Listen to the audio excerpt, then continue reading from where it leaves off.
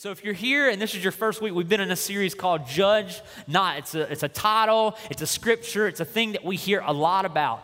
And so last week, Pastor Farrell kind of set the groundwork, what judging is and what it isn't. And so this week, I want to kind of continue on that, on the Judge Not topic. And I think it's very easy for us to kind of all come together and identify what judging is.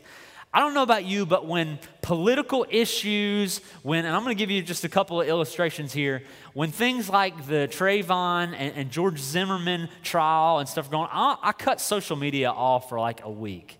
Because all of a sudden, experts just started rising who had never had any vocal opinion, but now they know everything and want to plaster it on Facebook, Twitter, and so forth. Would y'all agree with that statement?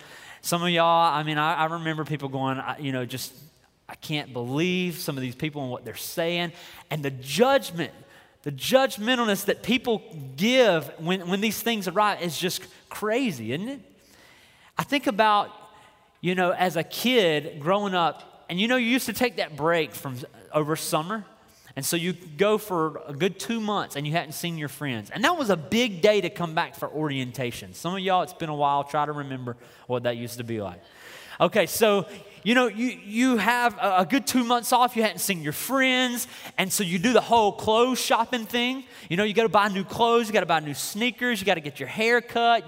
You work out like 2 days before because this is the first time you've seen the ladies in 2 months, right? And they've changed and they want to see how you've changed. And so, you get your class schedule and you walk with your friends in the hallway and it's kind of a hangout. And I don't know about you, but I sucked the gut in a little bit, pulled up the pie, tried to walk around with the chest out just a little bit, looking at the girl like, how you doing, walking with the guy. And it's almost like you could feel people just looking at him like,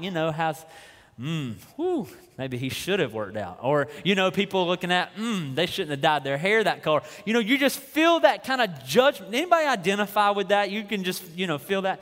And so we even have TV shows. We love the reality. We love seeing people and calling them out. We got Judge Judy. We got Judge Joe Brown. We got the People's Court. We got all these things where we just real life stuff where the judges lay down the law. I'm going to pick on Jerry for just a minute. He's over here. And during that whole George Zimmerman and Trayvon Martin trial, I told him, I said, it's crazy that I have never been summoned to jury duty. I'm 31 years old, and not one time everybody in my family, I think, has. And so the verdict it came out, I think it was kind of closer to a weekend, possibly. I don't know, it's been a little while ago, but I said, man, I think it'd be kind of fun. I wouldn't want to do a trial like that, but I think it'd be kind of fun, So I go to I'm not making this up. The next morning, ask my wife, I go and check the mail, and she busts out laughing and comes running in and goes, ah, ha, ha. And I was like, what? She goes, you're not going to believe this. The next morning, summoned for jury duty, August the 11th. So I text Jerry, and I say, hey, man, you got any tips on how to get on the jury? And he thinks I text off because he responds, yeah, I think my wife has that too. I might be able to tell you, what you can do or something to say. I said, no, how to get on the jury. Because people told me you got to work on your poker face, because when they ask you a question, they want to, you just got to look at them, stare. And so I have that. Well, if you remember on the People's Court, they always have this guy that's standing out on the sidewalk with these people, right? And they ask him, what do you think? How would you rule in this situation? What's the fair thing to do in this case? And so you have to make a what? A judgment. There's a hashtag on Twitter called Don't Judge Me. Anybody on Twitter?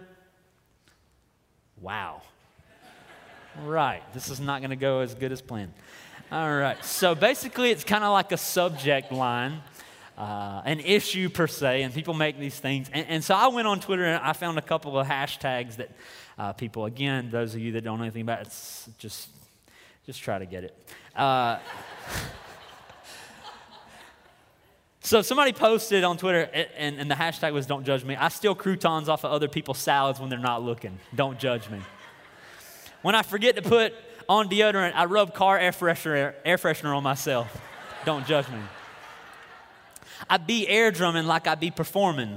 Don't judge me. I call all the people that I've been ignoring while I'm on the toilet. I just bought all the Twilight movies. Don't judge me. But you know, people get judged for everything, right? You can't do it right.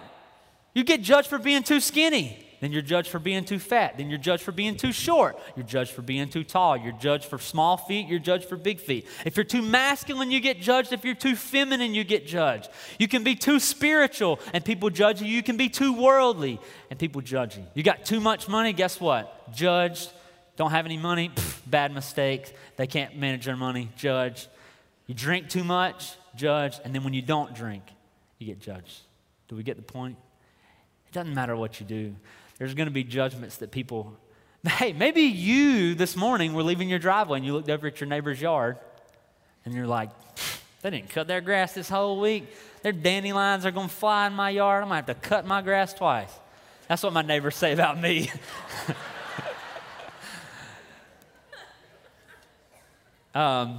Maybe you were on the way to church and the person in front of you, it's 55, dude. Pastor Farrell, you don't even see him. All you see is a white streak going by. He's like 90 on 55. That's the minimum when he drives. You get judged for preaching too long. And then people are like, it's too long. People are beating us to the restaurants. Can you preach shorter? And then as the worship leader, you sing too much. You don't sing enough. Back and forth and back and forth. So I think it's safe to say we all, every one of us in here, have been judged. Amen? So when is it okay for us to judge? When is it okay for us as Christians? When is it okay if you're here and maybe you're like, Christian, what's that? If you're non-Christian, when is it okay to judge? We saw that Jesus said last week, how we judge others, the measurement that we use to judge others is how we are going to be judged. So if you don't want to be judged strictly, then you don't need to judge others strictly. But I think when we understand the why and the when we judge others, and what our motivation is behind it, here, listen to this. When we understand the why and the when, we get a better understanding of ourselves. Think about this for a second.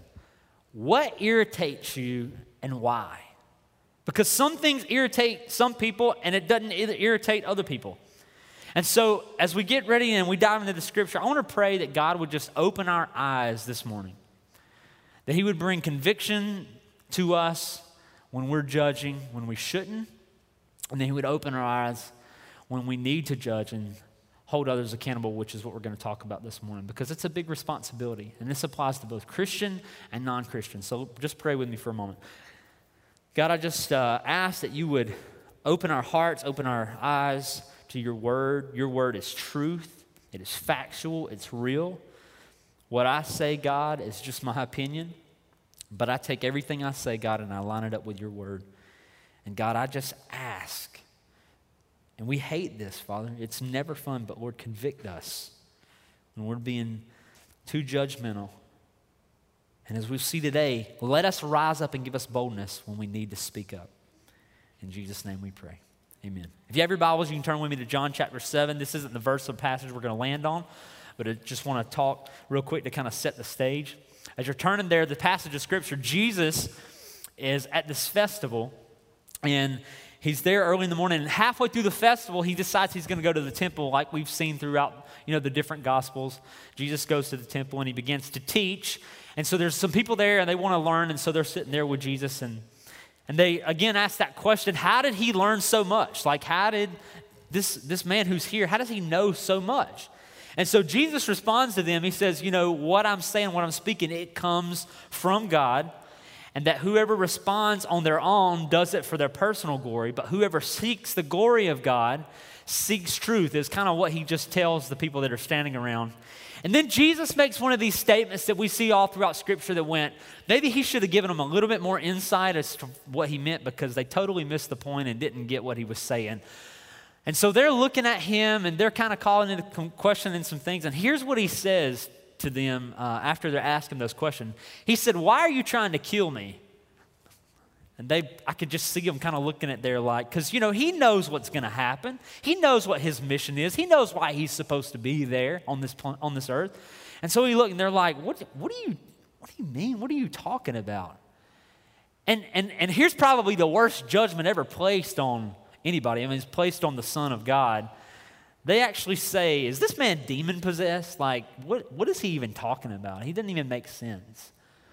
And so in verse 21, listen to what he responds, and he says to them. He says, Jesus said to them, I did one miracle, and you were all amazed, yet, in other words, because Moses gave you circumcision, though actually it didn't come from Moses, but from the patriarchs.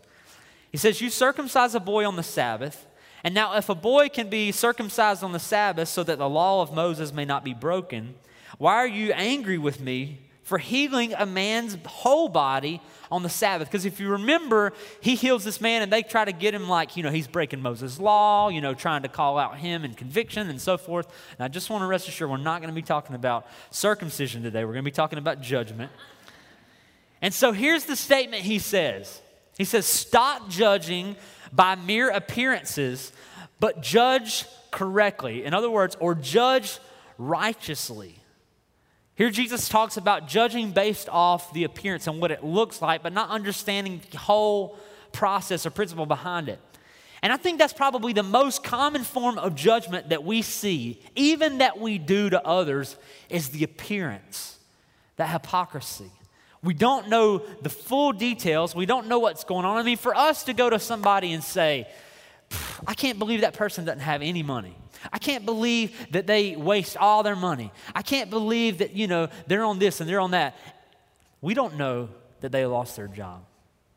We don't know that their kid has cancer and all their money is going to medical bill. And we don't understand all the details behind it before we're so easy to cast judgment on people in their situation. And so Jesus says, you can't judge based on appearance. You need to make sure that you're judging correctly or using righteous judgment. And so let's be honest, probably the number one reason why we judge, and here's stepping on toes right now, is because we wouldn't do it that way. The number one reason why we probably cast judgment on others is we would act differently. We know better. They made a bad choice. They put the wrong shoes with the wrong outfit. They should have gone one more size up on that shirt. He stayed in the tanning bed way too long. Right? It's like we wouldn't do it that way, and so immediately we would cast a judgment. So when do we judge others? We judge more strictly and strongly on things that we struggle and deal with. Now think about that for just a second. We judge more strict and strongly on things that we don't deal with. I'll give you a couple examples. People who ride around, y'all know what I'm talking about, people who ride around with their windows down and the music blaring so that the whole neighborhood could hear it. The people who judge them are people that don't do that, right? The people who roll their windows down and have the music blaring, they're like, I like that, yeah.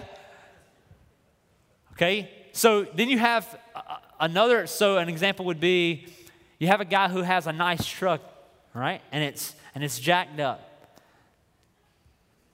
Now there's two ways. It could go both ways here. A person who's jealous that maybe, oh man, I like that truck, but I wouldn't have put them tires and them rims on it. I'm going to get me some 45 Super Swampers. I don't even know if that's a tire. If it is, that was a good illustration. Think about it. The people who drink don't judge other people who drink, right? The people who gossip aren't the ones who judge the people who are gossiping. The people who curse aren't the ones who typically judge the people who curse, and the people who steal aren't the people that would judge that normally steal, and so forth and so on. You get that? You get the point here. So we judge more strictly and strongly with issues that we ourselves don't do. And so we've all judged people for speeding, right? Maybe you did it this morning. But when do we judge people for speeding? When we aren't in a rush. When we're actually left on time. And we're driving around and somebody's, where are they going so fast? They need to slow down. I will never forget this. My papa, who has passed away, just an awesome man, spoke it how it was. We were on the way to go fishing, flounder fishing at Slocum Creek. And we're riding down Highway 70. And I was probably in middle school. And he had this long, it was like a Pontiac Bonneville with a a trailer hitch on it. And so that's what we, took our little boat in. And we're riding down him, and I'm sitting in the back seat, and my Papa's best friend, Ernest, was sitting in the passenger seat. And we're driving down the road, and it's like 70 miles an hour, right? From that stretch of New Bern to like Atlantic Beach, it's like 70 miles per hour. And so he's going like 55. And this car just comes, just flying up on him, riding his bumper, and he's looking back, and he starts talking to him like he can hear him. Y'all know what I'm talking about? Where are you going so fast? You need to slow down. And he, kind of goes, well, this guy takes off, and he got to tell you what, you get on down there. I hope you get a speeding ticket. And he's talking to him, and I'm just kind of laughing. And we get up the road about 8 miles probably, and there's blue lights. And it was like all things were good for my Papa at that moment. You could see the glimmer of hope in his eyes as he's driving. Is that car? And he ride it, and I will never forget this. He rolls down the window. Don't act like y'all didn't think it. He rolls down the window, and he honks the horn and goes, "Woohoo, buddy! Slow her down." And it was just so funny, and it was good to him. But that's like what we do in all situations, right? When it's not us, we're looking at other people, and then we find ourselves in that situation, and we don't want people to judge us. Listen to this. We judge when it's convenient for us. We judge when it makes us look righteous or holy. But when we judge, we must question our motivation. And here's a quote that Stephen Furtick said. He says, I'm sorry, this is not what he said, but this is one. It is. Everything that irritates us about others can lead us to a better understanding of ourselves. Everything that irritates you about other people should give you a better understanding of yourself. And so Jesus tells us, judge righteously. But how do we do that? We have to ask ourselves this. Are we seeking judgment for the sake of rightness, or are we seeking judgment for the sake of righteousness?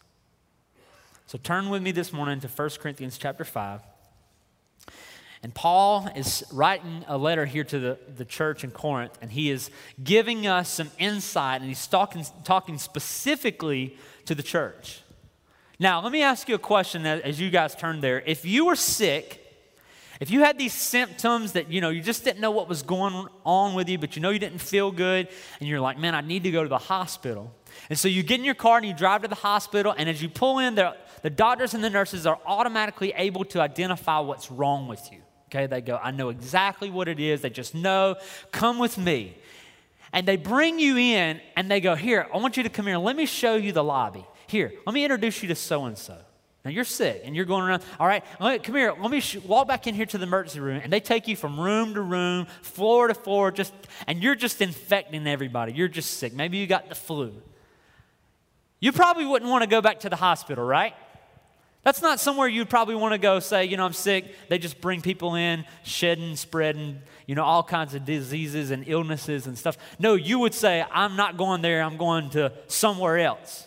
And so this is kind of an illustration of what is happening here and what Paul's talking about in the church of Corinth in 1 Corinthians chapter 5. And so there's reports that there's sexual immorality in the people in the church of Corinth.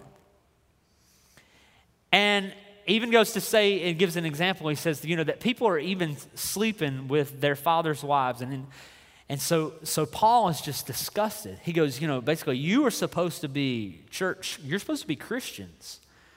Why are you acting like this? So he writes this letter. And so we're going to start reading there in verse 3. And listen to this statement that Paul says. He says, I have already passed judgment in the name of the Lord on who's been doing this. Now, if we're not supposed to judge, then Paul says right here and contradicts that very statement.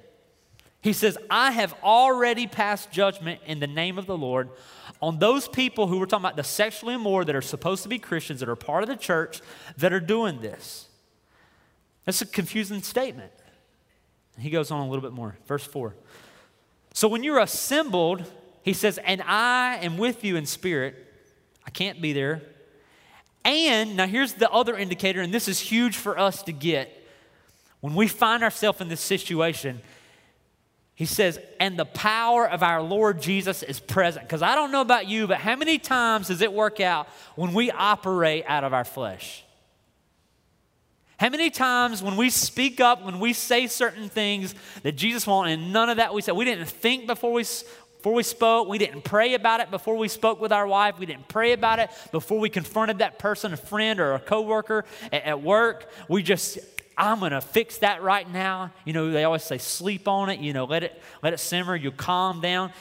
He says this, when you're assembled and I'm with you in spirit, and when the power of our Lord Jesus is present, he says this statement. Now this is huge. This is strong. Hand this man over to Satan for the destruction of the flesh, so that his spirit, the person who is the sexually immoral, may be saved on the day of the Lord. Your boasting is not good. And look, there are people there boasting about it. They're happy about it. They don't care. He says, don't you know that a little yeast leavens the whole batch of dough? Get rid of the old yeast so that you may be a new unleavened batch as you really are. Now he says, what you need to do when God's present, when you've prayed about it, when you're all together, I want you to go to that person. And basically he says, cast them out. Now, we gotta kind of illustrate and walk a fine line here to get to this place. Because, you know, we don't want necessarily just to go, you know, you're out of my life, you're done, I'm not talking to you anymore, right? I mean, that's why we have accountability. That's why we have small groups at this church, so that people who are struggling with these issues, the people who maybe are battling with an addiction, that we're there for support. We're there to encourage. We're there to speak into their life. So we understand that part. But what he's talking about is people who are arrogant and prideful and don't care. Yes, you know, I was saved, I believed in Jesus, but here I am now. I found myself. I'm doing these things, and I'm content with that. I'm not convicted. They become numb. He's saying, let them fall down. Don't let them get in and influence. Now, all throughout Scripture, we see this idea of yeast, right? And the majority of the time when we read about that, Jesus is talking about, Paul's talking about sin that creeps sin into the dough. And said, you know, it messes the whole bread, the whole dough, the whole batch, it messes it up. And now what he's not saying is somebody comes in and they start gossiping and you're like, get out of my presence. You know, I don't want nothing to do with you. Person comes to work. They're speeding. You got how many tickets? Don't talk to me anymore. You're not a Christian. That's not what he's saying. So we get that. And so he's saying, look, I don't want this to get in and corrupt the church. He said the best thing for you to do, and he says, judge, the best thing for you to do is push that person out. Let them fall down. Let them learn. He said, because it is better to hand them over so that they may be saved, so they can see what they're doing wrong, so they would be saved on the day of the Lord. Now, what he is saying for those people who are Christians, he's saying, you know, you have to identify whether or not that person is content, whether they're struggling, and then he gives us even a little bit more insight to what we should do. In verse 9, he says, matter of fact, when he wrote this next part, it's almost like Paul was saying, you know what, I'm a little bit confused, but let me clarify for you a little bit. Because those of you know, he wrote many letters, and he sent a letter that maybe they were confused by. So he goes, let me just clarify. Because, you know, in that past letter, I said this, but maybe you took what I said and you're applying it here. He says, let me clarify. Verse 9, I wrote to you in my letter not to associate with the sexually immoral, not at all meaning the people of this world who are immoral, or the greedy and the swindlers or idolaters. In that case, you would have to leave this world. He's saying what I wrote you does not apply for the people who do not know Christ. Because if that were the case, then everything that Jesus did would not make sense, right? For him to go to Zacchaeus, for him to go to Matthew, for him to go to the tax collectors, for him to go to the woman at the well, and for him to reach out.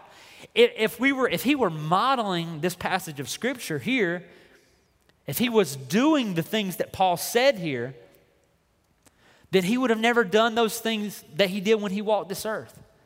He said, no, I'm not talking about the people who are in the world. I'm talking about Christians. I'm talking about you calling out, holding accountable, and judging Christians for their behavior. Now, if you're sitting right there going, you know what? I know somebody right now. I wish that person was sitting in here right now. They needed to hear that.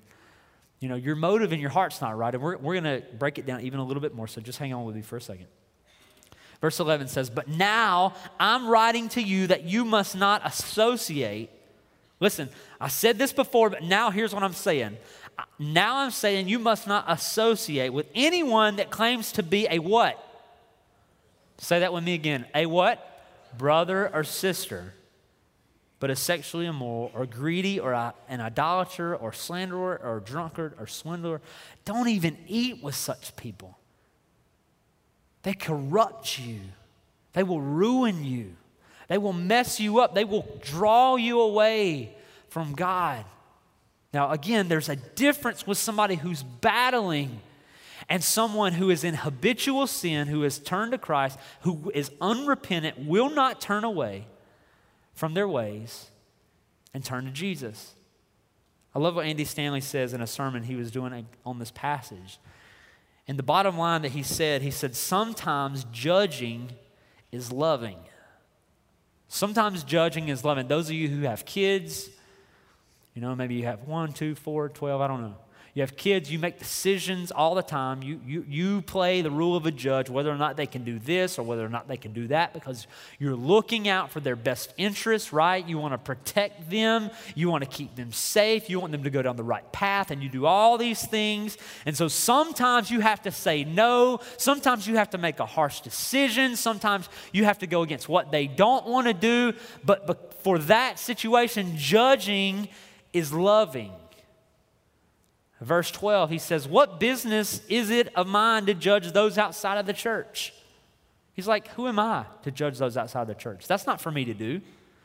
But how many times do we do that? How many times do we see churches that say you got to have it all together before you can come in? I want to tell you an illustration in just a moment. But how many times do we see the church as the worst for crucifying their own, for wounding their own, for going, you know what? When you turn and when you find Jesus, you can come in. When you clean up, when you get it all right, you can come in and you can find Jesus. He says, are you not to judge those inside? And that's a question. He says, God will judge those outside. That person we're talking about, that person who's corrupting the loaf, that person who's content, the immoral, the sexually immoral. He said, expel the wicked person from among you. See, the problem is that we judge the immoral.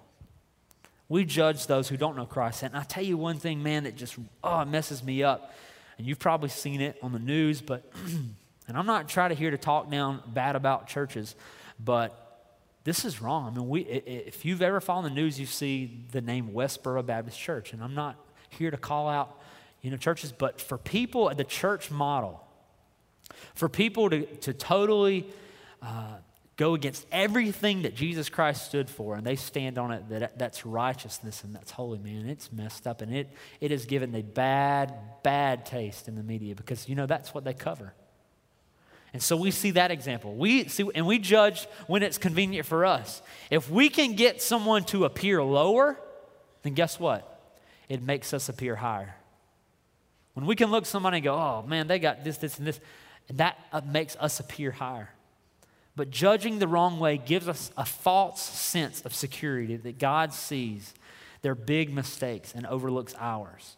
I was talking to a good friend of mine who is doing some awesome things in this community, and he was just sharing with me how they're planning these sort of community center type deals in the projects. And all the different projects in Goldsboro, they're basically setting up study rooms and coaching rooms and mentoring rooms, and they've gone and bought furniture, and they've done all these things to try to reach out to a group that many people are not wanting to and maybe even afraid to reach out to. And so they went and bought furniture, and they're having these people who are going and doing tutoring and helping with their senior projects.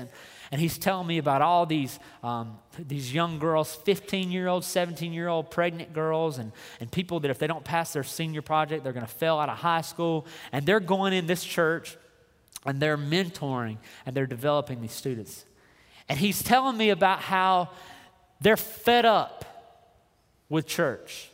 And he's telling me stories about how that these pregnant girls who had no role model growing up, nobody really to look after them, said, I don't want to go to church. And he said, some girls were telling me the other day, I don't want to go back to my church. They said, why? He said, because we're pregnant, they make us sit on the back row. He said, how about you? He said, I don't want to go back to my church. He said, why? He said, because they said I can't come in if my pants are hanging down. So in other words, what we're saying is we'll let people hear the gospel of Jesus when they're perfect and when they come in right. Is that what we're telling? Right? Here it is on situations of the church judging the non-Christians, the immoral, what Jesus tells us not to do.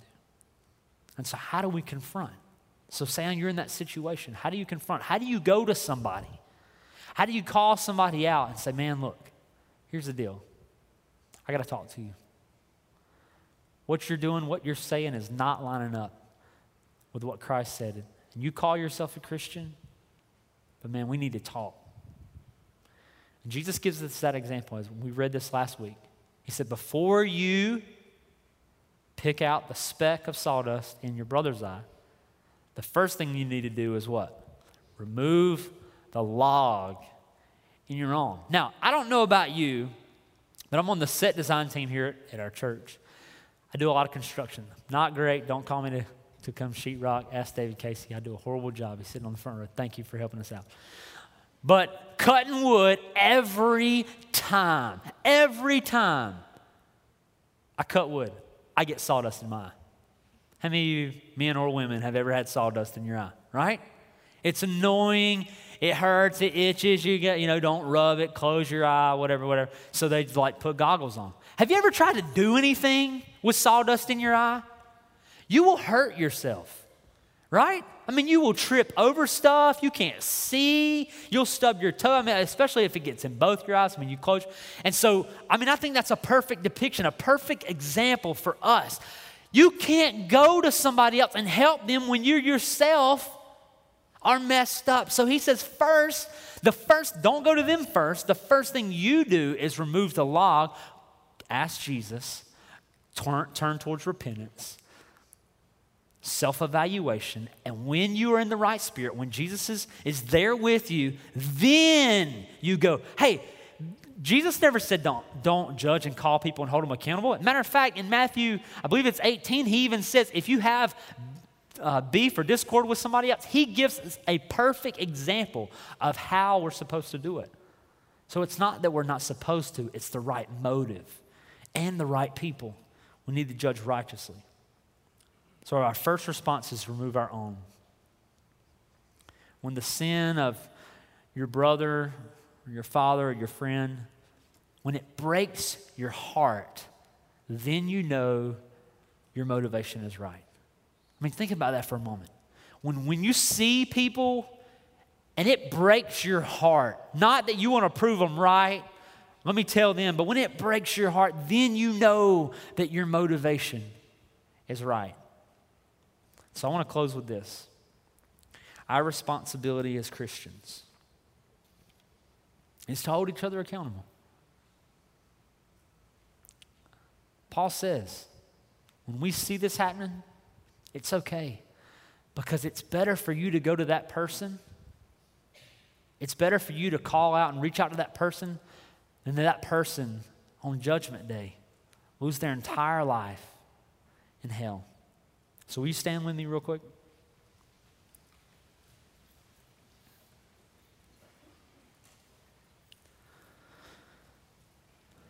So I want to pray for us, and I hope that this God has used to speak to you. I know it's spoken to me. And they would all make sense for us, because I think we all need a reality check. We all need a self-check of our motives and our intentions behind our judgment.